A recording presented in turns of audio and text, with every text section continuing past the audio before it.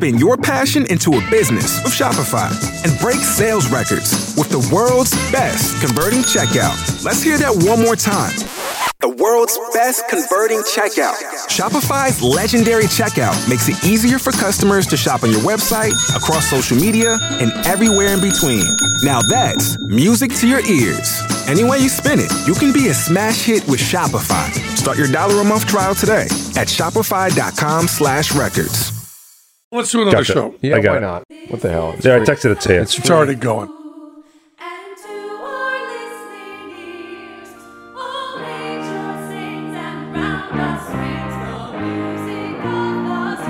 Here we go.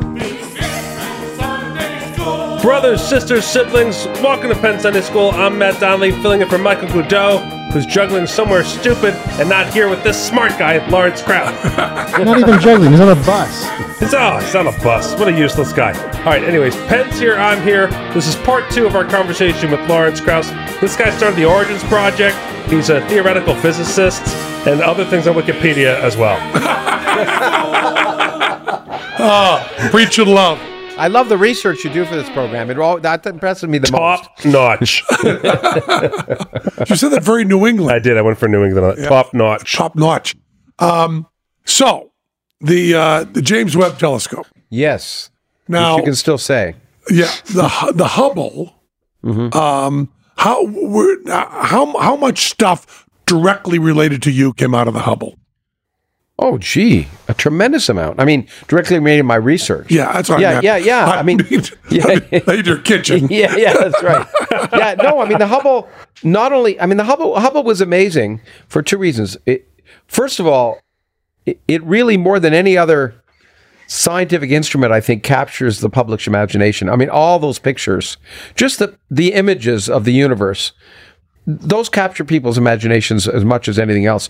But basically every major observation that affected our understanding of the expansion of the universe, of the formation of structure in the universe, even of the existence of dark matter, and things that are related to our understanding of black holes, the Hubble played an essential role in that. It's really kind of amazing because it's not a very big telescope.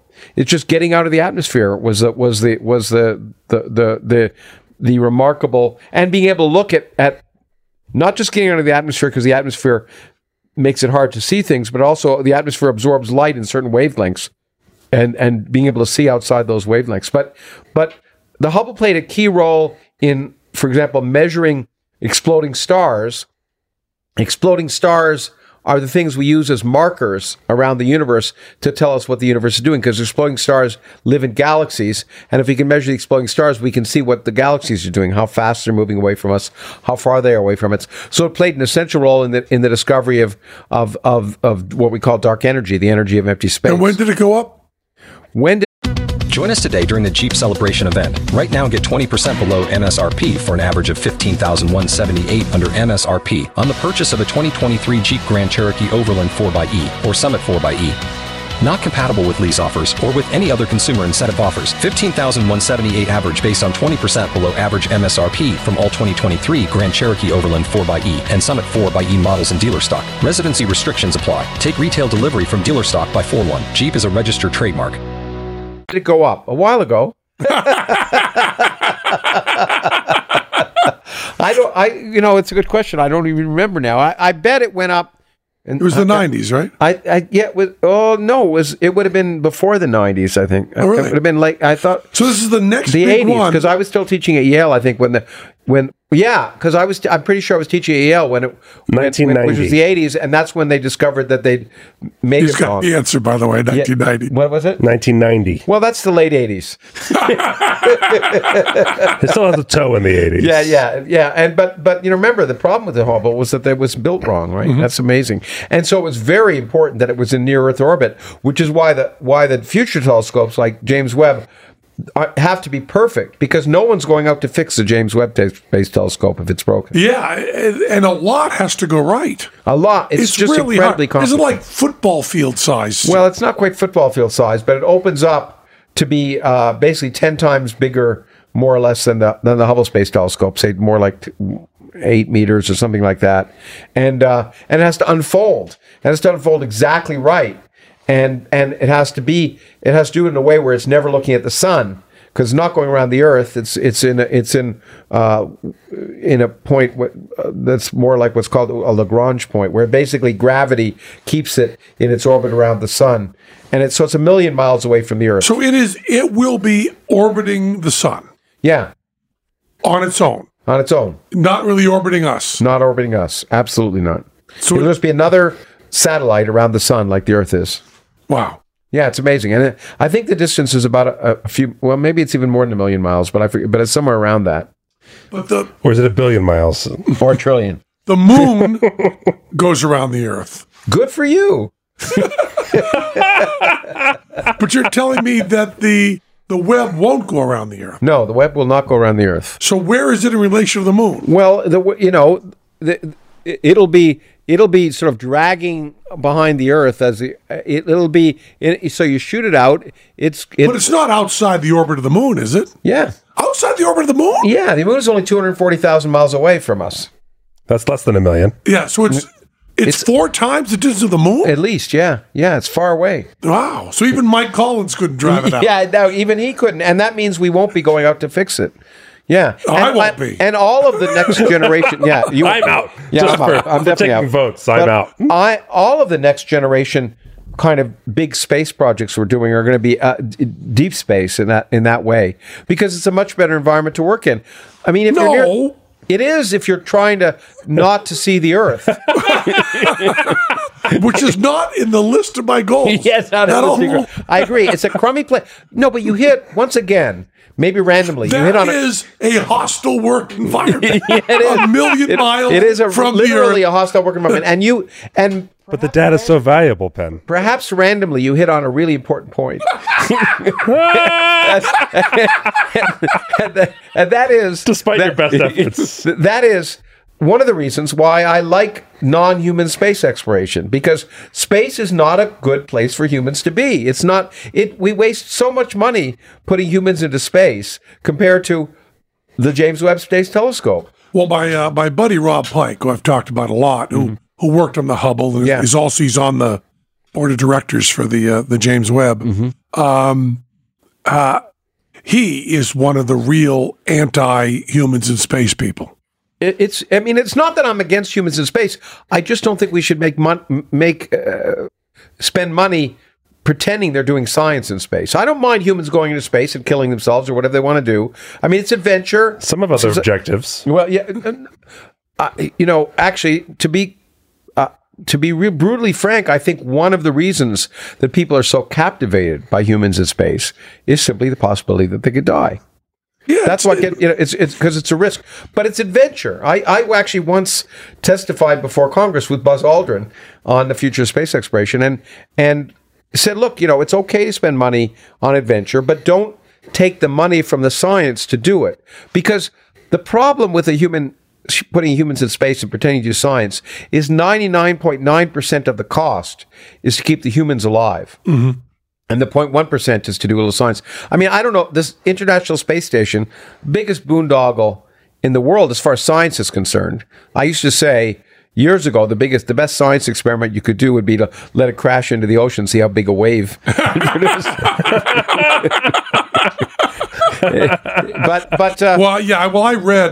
I read Dragonfly and a couple other books. Boy, it's like being in the porta potty for Circus Vargas. Yeah. That's really loud and sloshing around. And I understand it stinks. The smell is supposed to be horrible. Yeah. It's not a fun place to be. And even then, the whole notion that it's in space, I mean, it is in space, but let's face it, it's closer, a few times a day, it's closer to, if you live in Boston and you look up at the International Space Station, it's farther to go to New York, right, than it is to go to the International Space Station. It's so close to the Earth. It's not, and they're less apt to lose your luggage. Yeah, that's right. That's right. Yeah, less apt to lose your lunch. No tolls. But so it's what you do learn, and this is You have to be upfront about it. What you do learn by putting humans into space is how to keep humans alive in space. That's almost all you learn. And so the real science that NASA doesn't involve humans. So you're not jacked up about the idea of going to Mars. Oh, no. I mean, not only jacked up. It's science fiction. It ain't going to happen in the near future. No matter what Elon Musk says, and I know Elon, and it's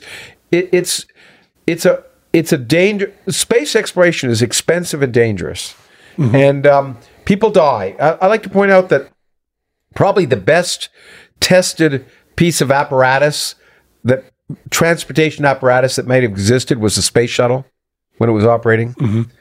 2% of the people that went up in the space shuttle died. If 2% of the people who went in airplanes died, there wouldn't be airplanes flying or cars even. And so it's dangerous and expensive. And going to Mars, it isn't like Matt Damon, because you couldn't live on the surface of Mars for 3 years without dying of radiation. From radiation, you have to be sort of more or less protected underground. Getting there itself. So this is why you are such a strong denier of us having gone to the moon, right? You said that was totally faked. It was totally faked. The radiation, the Van Allen belt would have taken you right out. Yes. No, but the moon is in the near is influenced by the Earth. We're talking about interplanetary space and radiation, and we're not talking about going for 3 days, right? Which is how long it took to get there, and then 3 days back. We're talking 18 months of traveling in this stuff, and so look, I think, am I opposed to humans doing it? No. But the rationale for doing it, like all of this, is geopolitical, and as well as anything else, it's a pissing contest between countries. Certainly what you cannot deny. Put aside all of space. Okay, it's a lot. Put aside. That's right. There were huge technological breakthroughs that came from the space, from doing it, and but that's true. And there was Tang. Let's not forget that. And space pens. And space pens. But you cannot. And as a particle physicist, I know this problem very well. When people tried to justify the big accelerator in Waxahachie, Texas, they tried to justify it by saying there are going to be huge technological spin-offs from building this complex technology. You can't justify a big science project by the potential spin-offs that are come for it. If it isn't worth doing for its own sake, it's not worth doing. We might get really good gum. Yeah, well, anytime you spend $10 billion on technology, you're going to discover some really neat technology. So that's true. But you can't justify it from the, Apollo for its scientific spin-offs. And I mean, it was Apollo was an amazing engineering thing, right? I mean, you know that your iWatch has more computing power than the Apollo spacecraft had. But not by a little bit. Yeah, by a lot. By a lot. I know. By it's a amazing crazy to me. lot. But also I have a mad crush on Mike Collins. He's like my favorite person in the world. He's your favorite person? I do love Mike Collins. Would you want to be stuck in a capsule with him? No. Okay. No. I wouldn't. Well, Buzz was an interesting guy when I was with him. Buzz was from Jersey. Was he like an edgy jerk to you? Was he sarcastic? What was he? He was actually, he impressed me, actually. Mike Collins said, which I really love, Buzz Aldrin couldn't get over being the second man to start walk on the moon couldn't get over not being the first man to walk on the moon enough to enjoy being the second. Yeah, no, it's true. I told this on the show already, but it made me laugh so much. We're backstage at a theater in Austin, and people signed the wall from the shows. Yeah. And obviously they had an author's night. Yeah. And there was Buzz Aldrin had signed. Yeah. Buzz Aldrin, underneath parentheses, Apollo 11. Oh, really? Like, if you're Buzz Aldrin, you should not need an deposit. You should, exactly. You shouldn't need to do that. Well, maybe because he knew the Congress people would be fawning over him. When I went with him when I went there to testify with him, I didn't go with him. It was a very intimidating thing because I kind of figured I was just window dressing. I was very, it's one of those times where I was impressed by Congress. In the sense, if you go to Washington, you can find out there are a lot of people who are actually working pretty hard on behalf of other people. They get bad rap. But I remember I was questioned, and some backwoods Texas congressman said, actually had a question for me, and said, Professor Krauss, I've read your book, whatever it was, and I thought, wow, it really impressed me that happened. And they already knew, by the way. I said at the time, the International Space Station is a waste of money. Mm-hmm. And they knew it. They already knew it. They saw the cost overruns. They already knew it, but it was a political issue. And, I think the Obama book, I read the Obama book, and one thing I learned from that was that there are a huge number of people in politics that are really working hard to make people's lives better. Yeah, they really are. They really are, and their staff. And a lot of them are not governors of Florida. Yeah, exactly. A huge number. There's a lot, maybe 1 trillion, are not governors of Florida. But it's not just the Congress people. They're the staff members. I've also lectured several times for the congressional staff about science, and they're dedicated. They really want to help.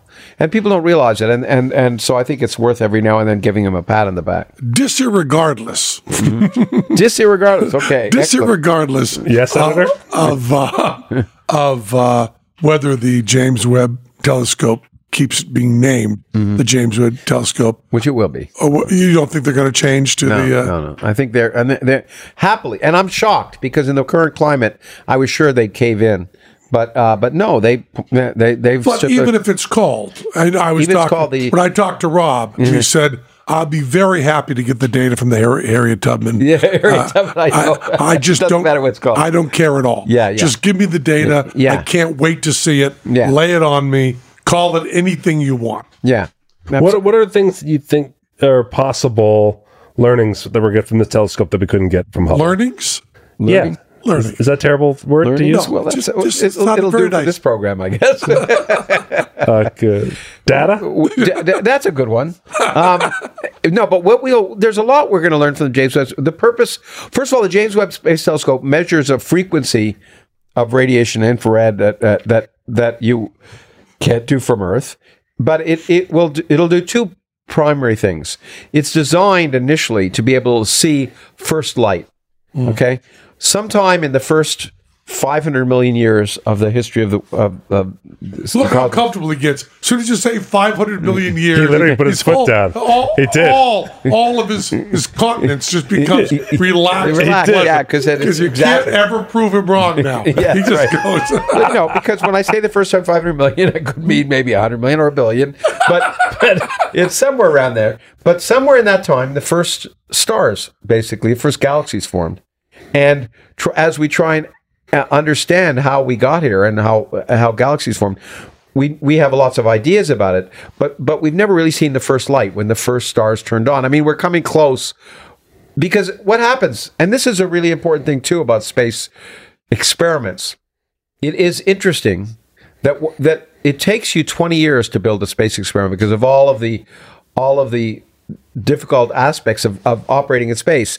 And that means you have to commit to a technology now to design it and engineer it so it can operate in space.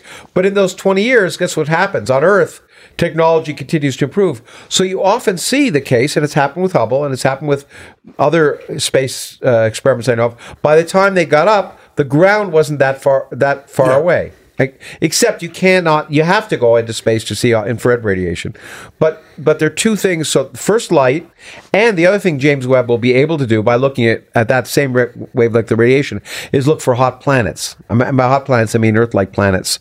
And so... Is that the term they're using now, hot planets? No, it's a term I used. Okay. No, but hot, infrared means you're looking... I see. And so you're looking... Well, we just saw the first planet... around in another galaxy. Yeah. It's potentially the first planet in another galaxy. It amazes me. That's what I love about being a theorist is I am always wrong about when I think. That's why we love having you on the show. Exactly. Because we're always wrong about it. Yeah. Except you're wrong about things billions and billions of miles away. Exactly. We're wrong about who played guitar on Springsteen's record.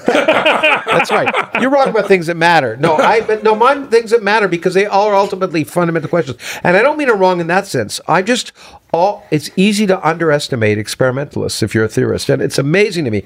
If you asked me to bet, could we ever detect Earth-like planets or planets around other stars? 30 years ago, I would say, no way. There's no way I would waste 10 years of my time trying to do that. Because what you're looking at is you're looking at the stars wobbling due to the planets going around them. Yeah. But the stars wobble at the same speed that you run. So you're looking at for a star 500, 1,000 light years away, and you're looking for a movement of 10 meters per second. I mean, who would have said exactly? You laughed, and I would have said, no way. No way could we do that. Well, if it were up to me, there is no way. Yeah, that's true for sure. but they can do that. And then similarly, the notion that you could see planets by watching them go in front of a star is amazing. You're looking at a star, and you're looking for the brightness of the star to change by far less than 1%. As a planet goes, and no, it's a planet, not some other effect. But we can do that. And so now the next thing is what you'll be able to do, hopefully, is look at the radiation not just absorbed by the planet, but emitted by the planet, which is, if you're interested in life, is a really important thing because you're looking for various frequent oxygen, for example. Free oxygen emits radiation at a certain frequency, and you can look for free oxygen, which is not a perfect. It doesn't guarantee you that there's life in the planet, but one thing people don't realize, and I didn't until I wrote a book called Adam a long time ago. It's a good book. That's a really good book. Thank you. It's one of my favorite books. There's a hunk in the middle where, boy, it gets hard for me. Yeah, I slowed down. Yeah, there's a little bit. I made it through. I read it all, and I understood it. You're unique, but no. Well, I think there were 7 other people who read that book. It's just he follows one atom in its whole life from the beginning of the universe to the end, literally. Yeah, and it's still my most, for me, in some ways, the most romantic book I've written. It's very romantic. And wow. And it's, as I like to say, I forget if I said it in the book, but it's an atom in a glass of water, or this glass I'm drinking right now, and as I like to say, my mom used to say, "Don't touch that. You don't know where it's been." But in any case, now that's what your mom still says. Your mom's 100 years old. She's going to be 100 in a month, which is almost 1 million. almost 1 million. She's almost as old as the James Webb is going to be from Earth. Yeah, exactly. Yeah, that's right. But anyway, that there must be a reason I was going there to. It was the learnings of the new telescope that we can't get from. Yeah, the fact that we can see. If we see oxygen, thank you for learning me. It's suggestive because one thing most people don't realize is there was no free oxygen in the early Earth. Right. Oxygen is a poison. If there had been free oxygen, there would be no life on Earth. Because oxygen burns things, and life is just a controlled form of burning. But if oxygen had been around in the early history of the Earth, everything would have been oxidized. There wouldn't have been any energy left for life to form. Life created free oxygen, so the Earth's early atmosphere had none. Yeah, we are byproducts of plants. Yeah, we are. Of course, we're byproducts of plants, but we are also byproducts of the little bursts from the stromatolites of they died so we could be around. Not like Jesus, but they died so these little single-celled photosynthetic creatures would basically produce oxygen from carbon dioxide, but oxygen was a poison and it would kill them in the process. And so over billions of years, they're breathing out little puffs of oxygen, produce the oxygen that's now. So who knows what life form is going to need that carbon-rich atmosphere of Earth that we've created. Exactly. Well, there'll be certain life forms that will. It's not quite calling it carbon-rich it's still going to only be it's carbon-rich from the point of view of infrared radiation, but it's still only 450 parts per million. Uh-huh. But I mean, so it doesn't compare number by number with oxygen, but it has a huge effect in the sun.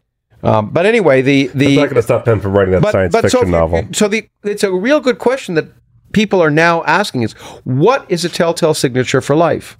Other than hearing, who are you and that sort of thing. And it's interesting because even it turns out free oxygen is by itself not unambiguous evidence for life. And this is going to be a problem.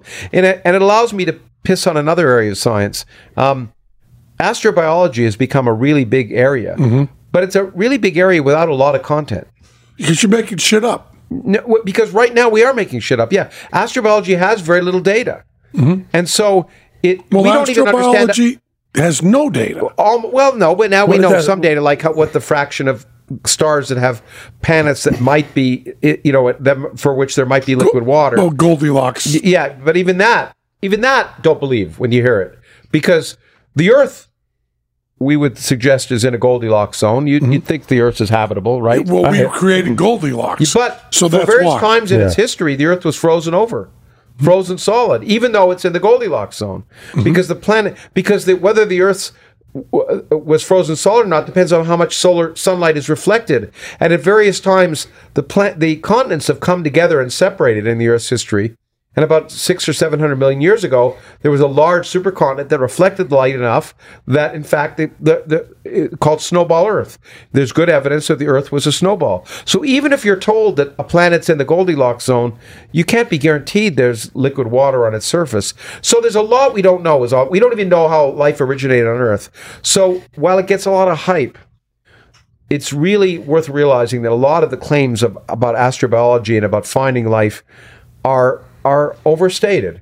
And that's okay, but because we have a lot to learn. But also the idea that you would, well, I'm going to open another can of bees here. Okay. The idea that comes with consciousness. Oh, yeah. Is we can't even get close to that. No, because we don't understand what consciousness is. We have no you idea and I were what it talking is. about. No one knows what consciousness is. Okay, so I did cheat a little. Wait a minute. We talked about Caught you red-handed. Yeah, a little bit. We talked about consciousness, but only a little tiny bit. We only talked about one author who sucked. Yeah. All we talked about. A little, I'm sorry, we did. We couldn't. All right. But we were unconscious when we were doing it. But consciousness is something that's really not understood. And as I say, the best definition I think is like pornography, that you know it when you see it. Yeah. They're like art. And a religious person was arguing with me and said, okay, well then if there's no God, explain to me what consciousness is. And I said, I'm glad you asked that because I know. Wait a minute. No, I don't. But, I've seen on mugs now a meme for me, but it's an important one. That's what I said over and again, that not understanding something is not evidence for God. It's evidence of not understanding something. Yes. And that's really important to And that originates with you, right? Well, yeah, it does originate with me as far as I know. And but it's very important to realize because of course not understand the fact that people say, and I don't know, we're going to get into religion bashing here right now, but it always amazes me people say, yes, but you'll never understand this, And I say, well, how do you know we'll never understand that? You must understand it then, right? Because if you, otherwise, how and then not understanding it is your way of not understanding is saying God did it. So right. Okay, that's a you've also not understood. Yeah, it's not just another way of saying not but understanding. also those aren't also. It's even deeper than that. Mm-hmm. Those are not in any way related. Absolutely. If you don't understand algebra, that doesn't mean anything except that you don't understand algebra. Exactly.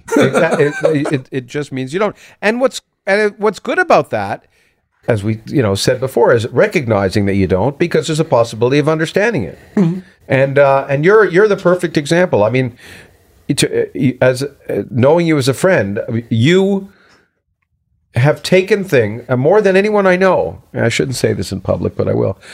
Have taken obstacles of things you are not able to do and said, I'm going to be able to do that, and did it. And I admire that tremendously. Well, that's because I have so many things that I'm not But let's get back to James Webb, who's up there in space. Now that I know it's further away than the moon, which was a brand new information for me. I'm glad I've served my purpose. And now that I know, they did use the analogy, because they didn't want to use meters. They used the analogy football field somewhere. Maybe there's that much material.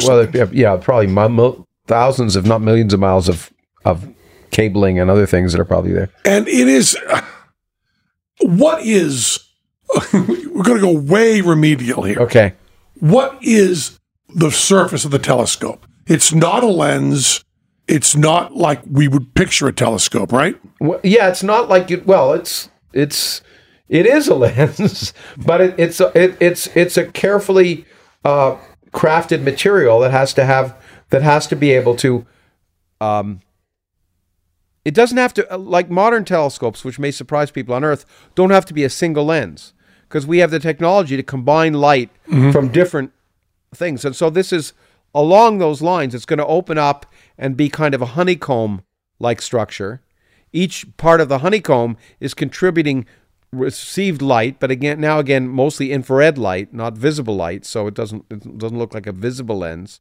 And it's going to have infrared receivers that are carefully tuned to be able to detect waves coherently. And you have to do that to understand. You have to be able to detect light on different parts of the telescope coherently. And what I mean by that, can I say it in a way that's clear?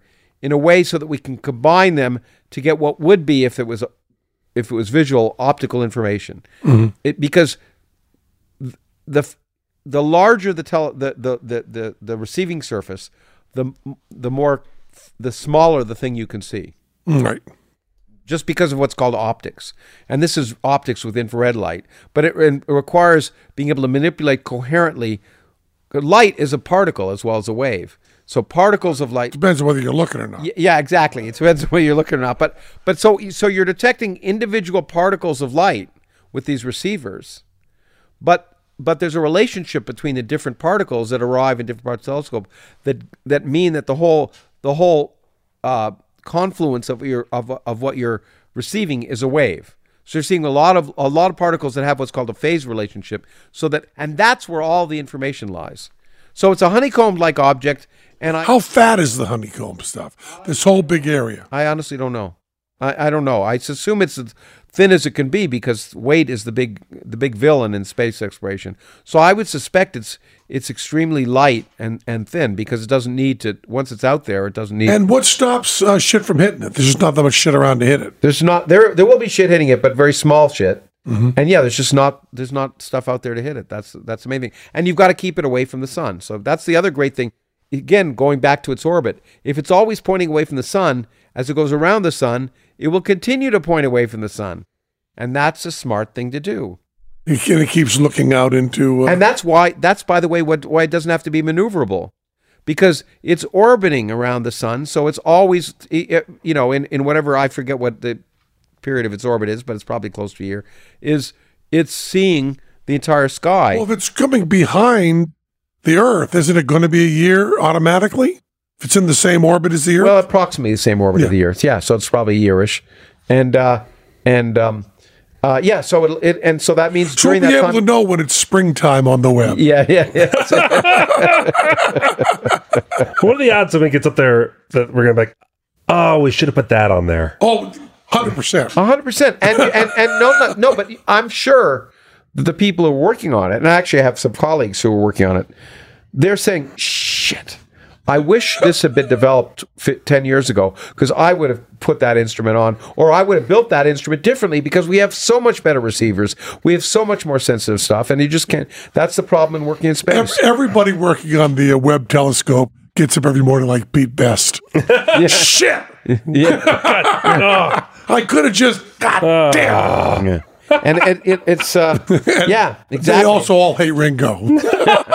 But that's why we also need telescopes on Earth, because we can do things now on Earth. Right. And that's another reason that the same wokeness that is getting in the way of the naming of this James Webb telescope is getting in the way of science being done on Earth. We're building, that's only 8 meters. On Earth, we're proposing these humongous telescopes. One was called the 30-meter telescope, which was designed and built and ready to go on Mauna Kea, I think it's Mauna Kea in Hawaii, and hasn't been built because it's sacred land. Yeah, and it's sad that's happening. And it's amazing how many non-Christians, people who were raised Christian mm-hmm.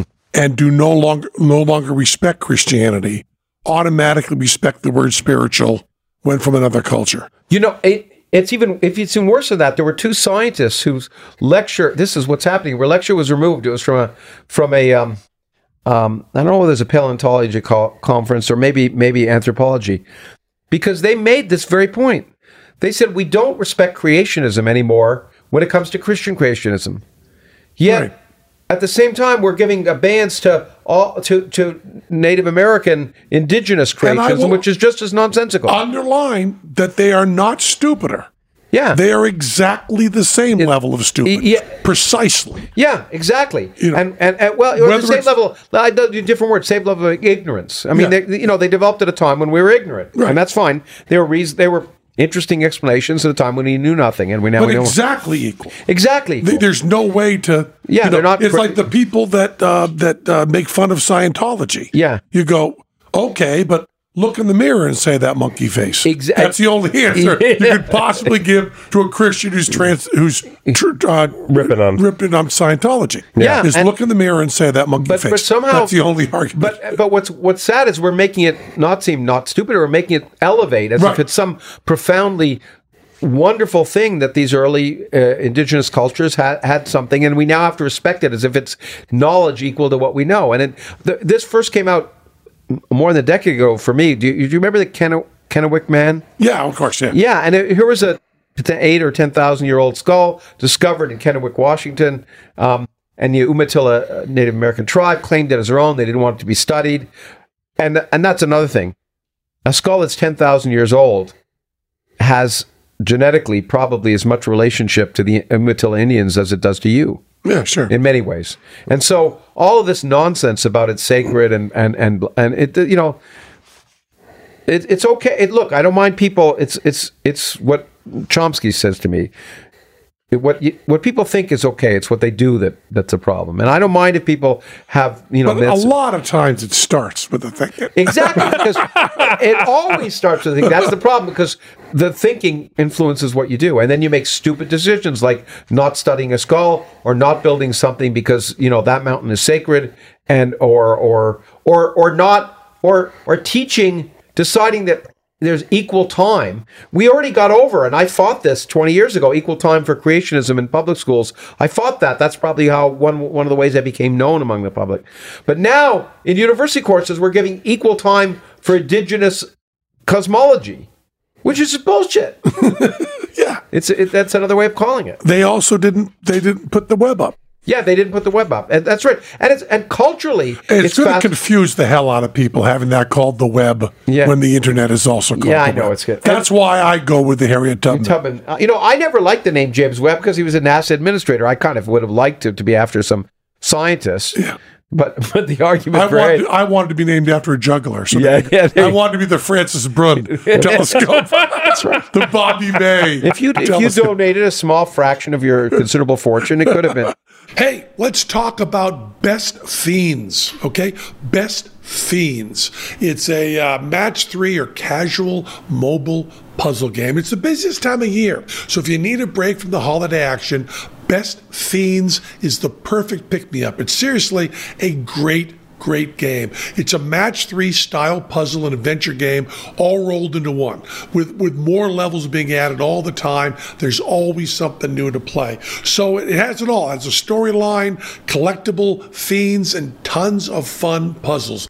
You can't stop. It's probably the best puzzle game out there. You know, if you got no Wi-Fi, no problem. You can play Best Fiends wherever, whenever you want with offline mode. So even if your holiday travels take you off the beaten path, you can still play Best Fiends, okay? Now, not to brag, but I'm getting pretty good at this. So there's always a fresh challenge waiting. We need a mental pick-me-up. It's a fabulous game. Once you start playing, 100 million downloads. It's a casual gameplay that fits right into your lifestyle. So check it out. It's free to download, okay? Download Best Fiends free today on the App Store or Google Play.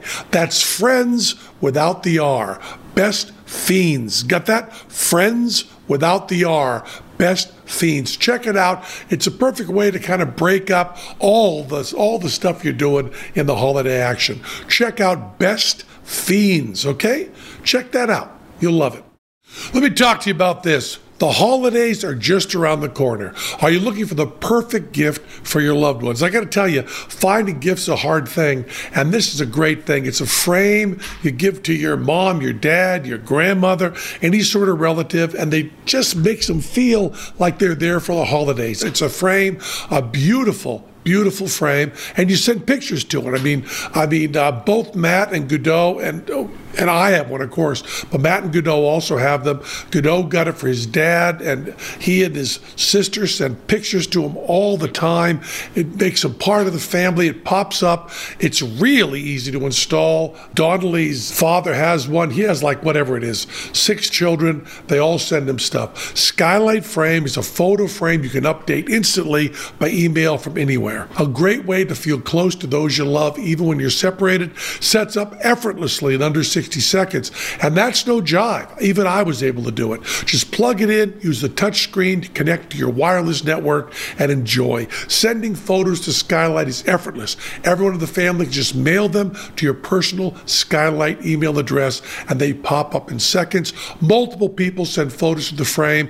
It's a great way to keep a large network of friends and family in touch. It's a beautiful black frame with a white mat, so it looks like a real photo frame that adds beautiful touch to your home. Gorgeous 10-inch touchscreen, 100% satisfaction guaranteed. If you don't love your Skylight, they'll offer you a full refund, and you can preload it with your favorite photos. It's a great personalized gift. It is just wonderful, okay? So check it out. Now is a special offer. You can get $10 off your purchase of a Skylight frame when you go to skylightframe.com and enter the code PEN.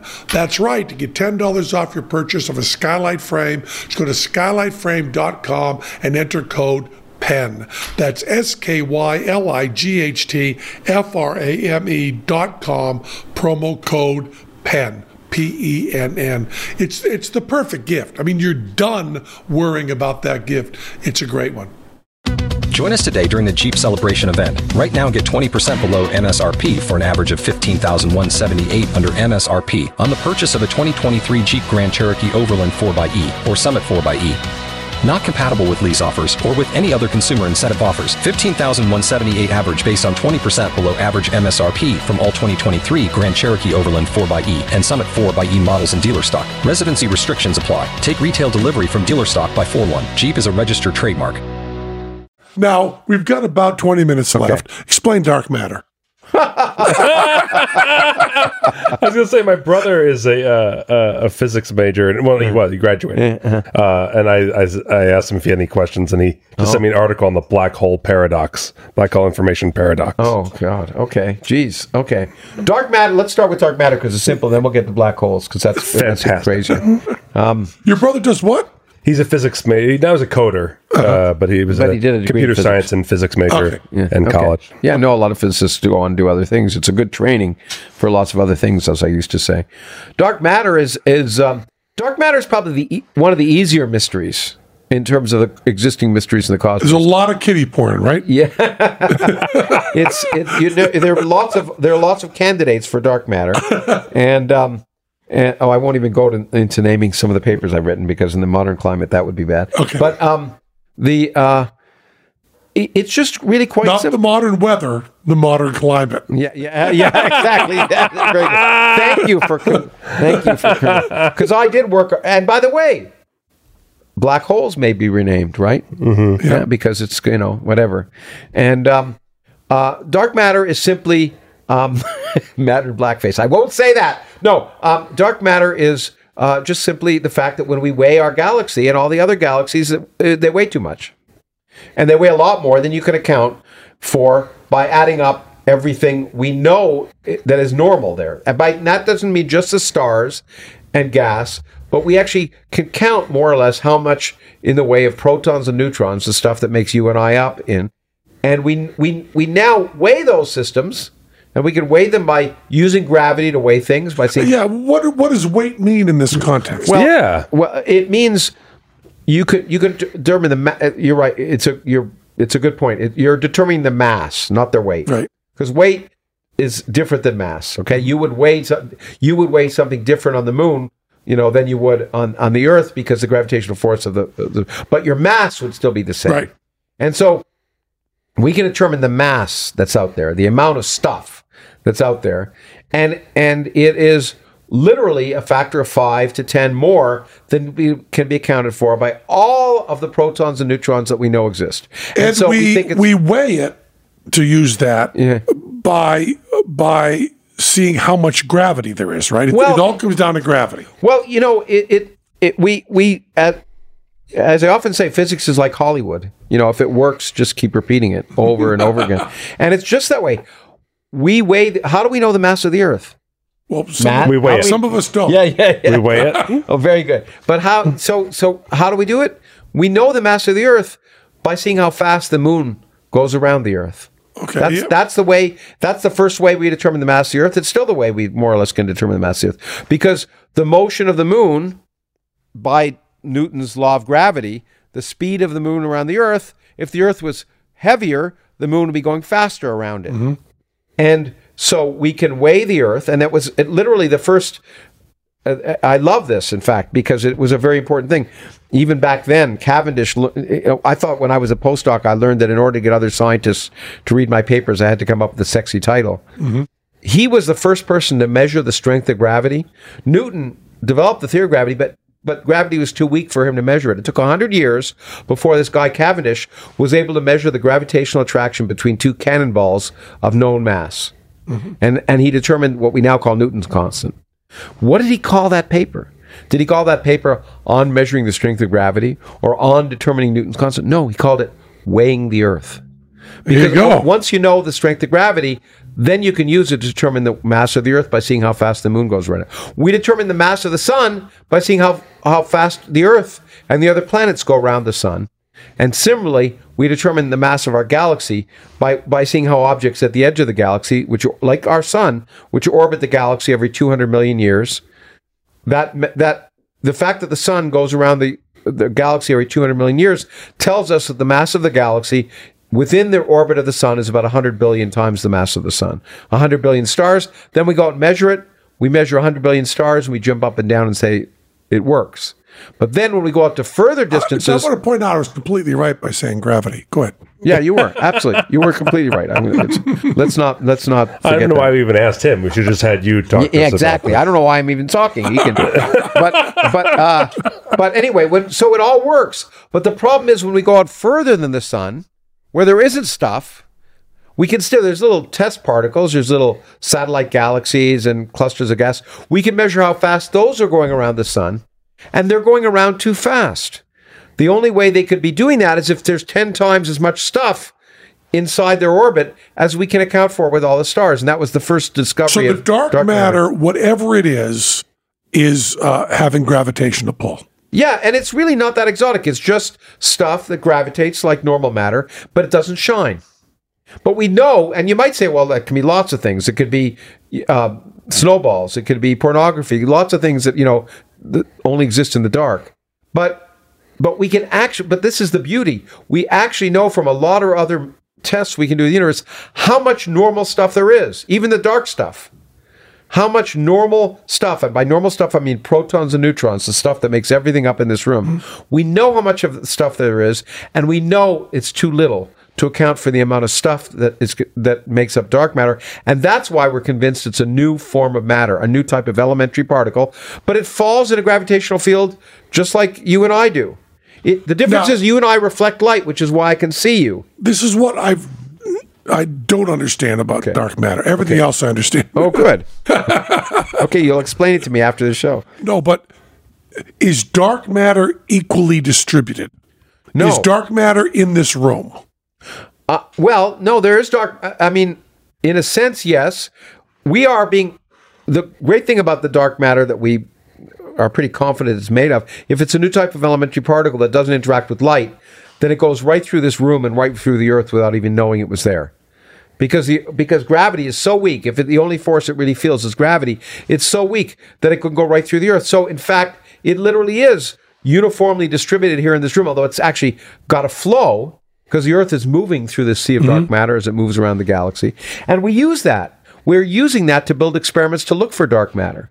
Because we can build an experiment not in this room, but deep underground. Mm-hmm. Why deep underground, Matt? Oh, because it doesn't interact with light, and there's no light under the ground. That sounds good, but actually, there's another argument, and that is that in this room, if we built a dark matter detector, it would quickly die because there's so much other stuff, cosmic rays and everything else bombarding us. We have to put it underground, deep underground, so all the cosmic rays get shielded, and then in principle, the only stuff that can make it down there is dark matter. And in this uniform distribution of dark matter through which we're flowing, well, then every now and then one of those dark matter particles will bounce off a normal matter particle, and we might detect it. And there are a host of detectors that are being built, including an experiment that I'm actually on that's going to be looking for. Now, but that's also, what are neutrinos then? Neutrinos are what neutrinos are the poster child for what dark matter could have been. I see. Because neutrinos, you might say, well, it's ridiculous to talk about particles that don't interact and neutrinos are perfect. They're my favorite particles in nature. Neutrinos are produced by the sun right now, going through Matt's head. Every second of every day are 6,000 billion neutrinos. During the day, they're coming from above, because where the sun is, and at night, they're coming up through your bedroom, through your bed, and through your body. Think of that when you're trying to sleep.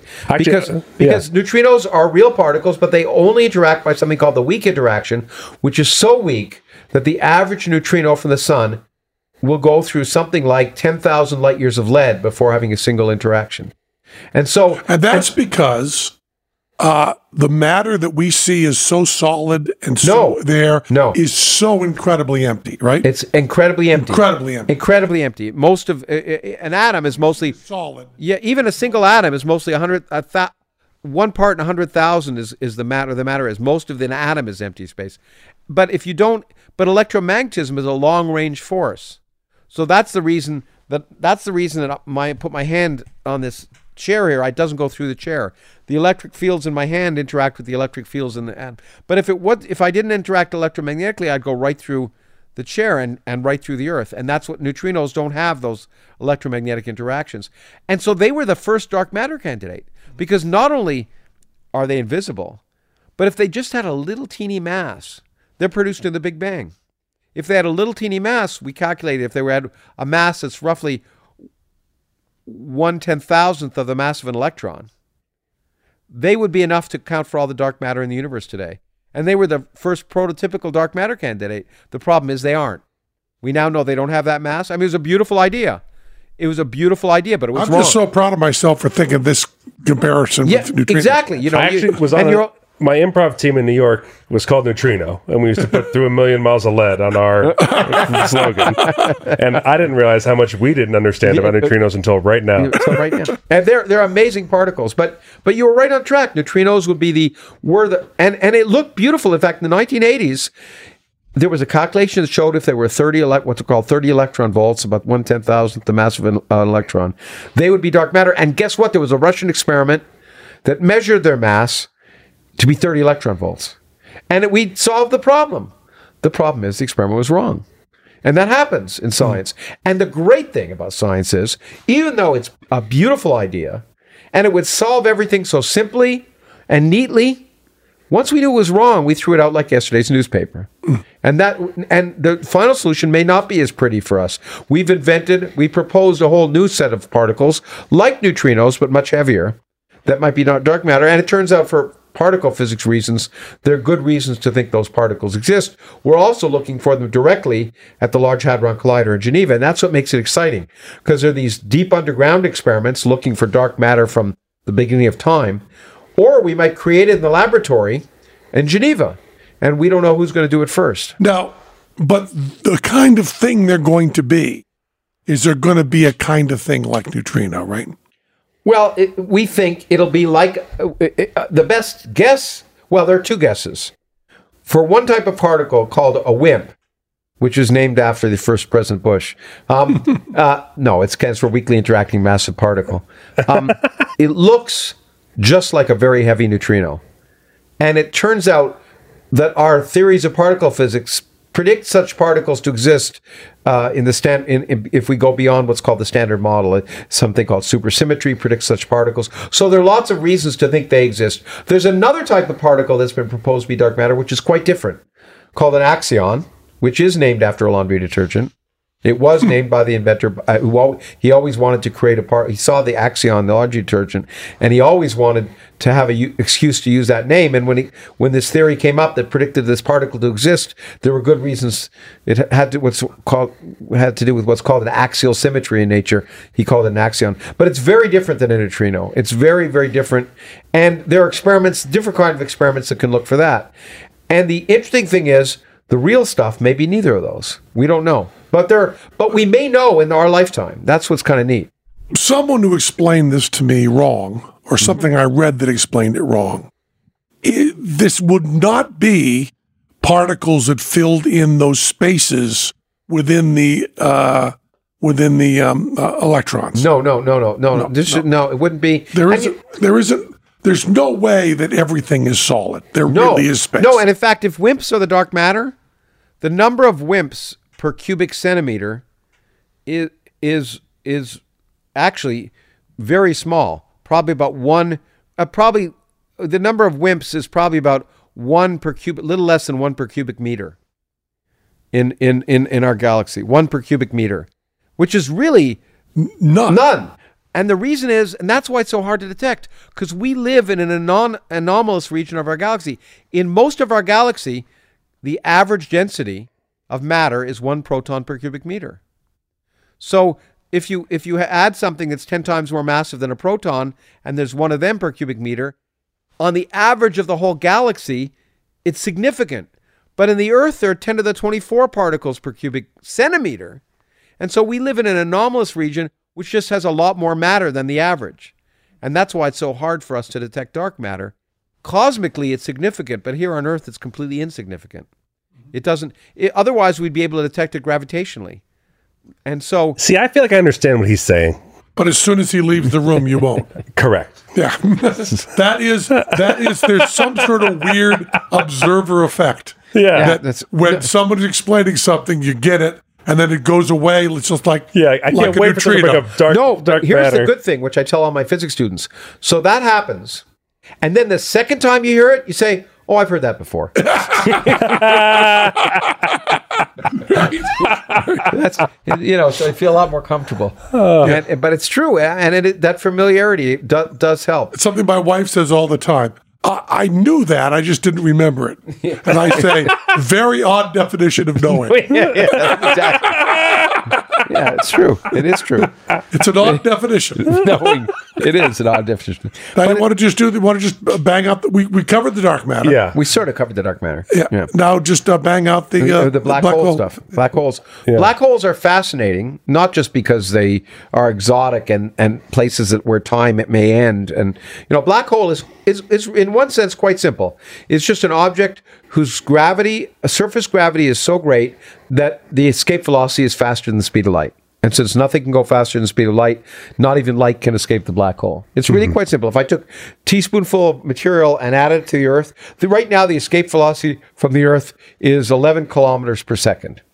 That's why NASA has to do what it has to do. You want to get the James Webb Space Telescope to escape the Earth's gravity, you got to put it on a rocket that'll achieve a speed of 11 kilometers per second, period.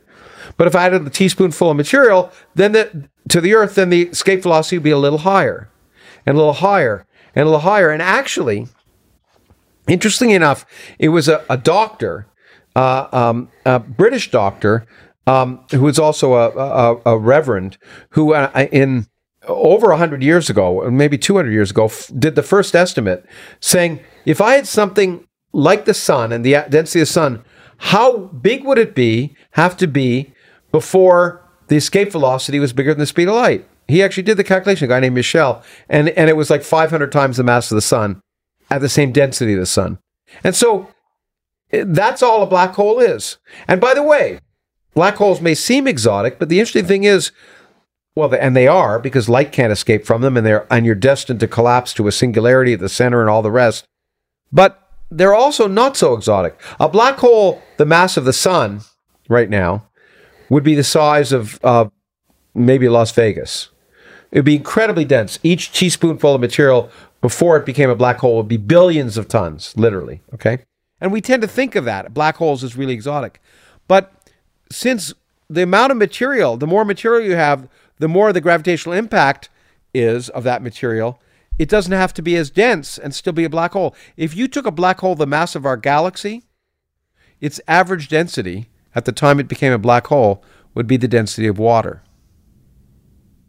Now, here's something I learned when I was 17 that really blew me away. If you took a black hole the mass of our universe and asked what would its density be at the time it became a black hole, it would be within a factor of 2 of the actual density of the universe. And in fact, a closed universe, which is going to collapse on itself, which is not the one we live in, is really nothing other than a kind of cosmic black hole. Very slow. So we could literally be living inside of a black hole. It's not so bad. Well, depending on where you live. and so anyway, so black holes are very different depending on the kind of black hole they are. But what Stephen Hawking discovered, which was fascinating and what made him famous among physicists, is that, sure, classically everything falls into a black hole. But once you add quantum mechanics, things get kind of weird. And one of the weird things, and this is a way of thinking about it that's not 100% perfect, but it'll work for our purposes. Great. Empty space, as you may know if you've read any of my books, is really a boiling, bubbling brew of virtual particles that are popping in and out of existence because of the laws of quantum mechanics and relativity. They pop in and out of existence, pairs of particles, and they're antiparticles. And electrons and positrons appear and they disappear in a time scale so short we can't measure them. But what would happen if such a pair appeared in outside a black hole and one of the particles of the pair fell into a black hole? Then the other particle could escape to infinity. And black holes would appear to radiate. And Hawking calculated that black holes should radiate. We call it Hawking radiation. And black holes will radiate, eventually will disappear if Hawking is right completely due to this law of quantum mechanics. But there's the problem. Because the laws of physics say information cannot be destroyed. I mean, it can be practically destroyed, like I could light a piece of paper on fire and I wouldn't know it was on the piece of paper. But in principle, if I got every bit of ash and every bit of light from that fire and all the rest, I could work backwards and figure out what was in that piece of paper. That's what the laws of physics tell me. That's what they do on CSI. Exactly. Yeah. That's what they do in CSI, which violates the laws of physics all the time. But with a black hole, you have a Cadillac or 2 minis falling into a black hole. Same amount of mass. Once they're in the black hole, you don't know what fell in. That's okay because it's all right not to know, but that information should be stored in the black hole, right? But what if the black hole disappears? Where did the information go? The Hawking radiation is just thermal radiation. It doesn't carry any information. And that violates a fundamental law of physics, which is a law of quantum mechanics, which is that information is preserved. And so if Hawking radiation leads to the disappearance of black holes, then there's something drastically going wrong with the laws of physics.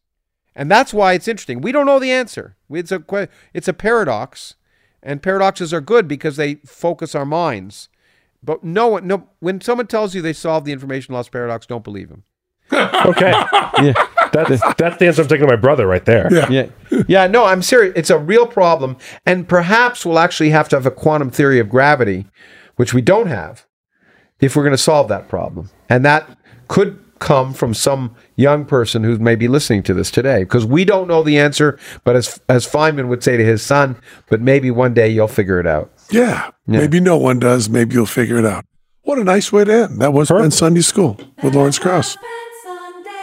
Cha-cha-cha. You become naked.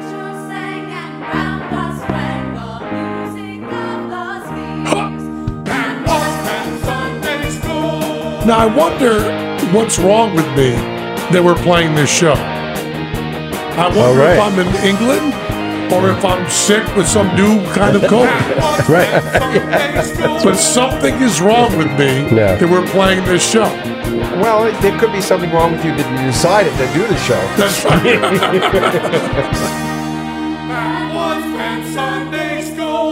You know, we love you. And Matt, you got anybody to thank? I do. But it would be so embarrassing if we figure out this paradox before we air this episode. Boy, they had no idea. Yeah. Now everybody knows. So 20th century. Hey, thanks for listening. And of course, it's time to celebrate. And of course, thank out loud our loyal members of our congregation. Folks like Brogan Hastings, Placida Scott, Dante Peace, Damian Martin, Adam Luce loves Matthew, Michael, Penn, and Reddy, Timo Tehoff, Mark Pickenheim, Miriam Ingalls, Scott Kelly, Kelly M., Adam Berzins, Chris Marvin, Fractured Adventures, Carlos Alvarez, Michael Cornwall, Ross Devereaux, Rue Dudley, Ryan Matthews, Jeff Bacher, Eric Dobell, Michael Torbay, Elan Lee, Leah B., and Jacob McCulley. Don't you love an extra $100 in your pocket? Have a TurboTax expert file your taxes for you by March 31st to get $100 back instantly. Because no matter what moves you made last year, TurboTax makes them count. That means getting $100 back and 100% accurate taxes, only from Intuit TurboTax. Must file by 3/31. Credit only applicable to federal filing fees with TurboTax full service. Offer can be modified or terminated at any time.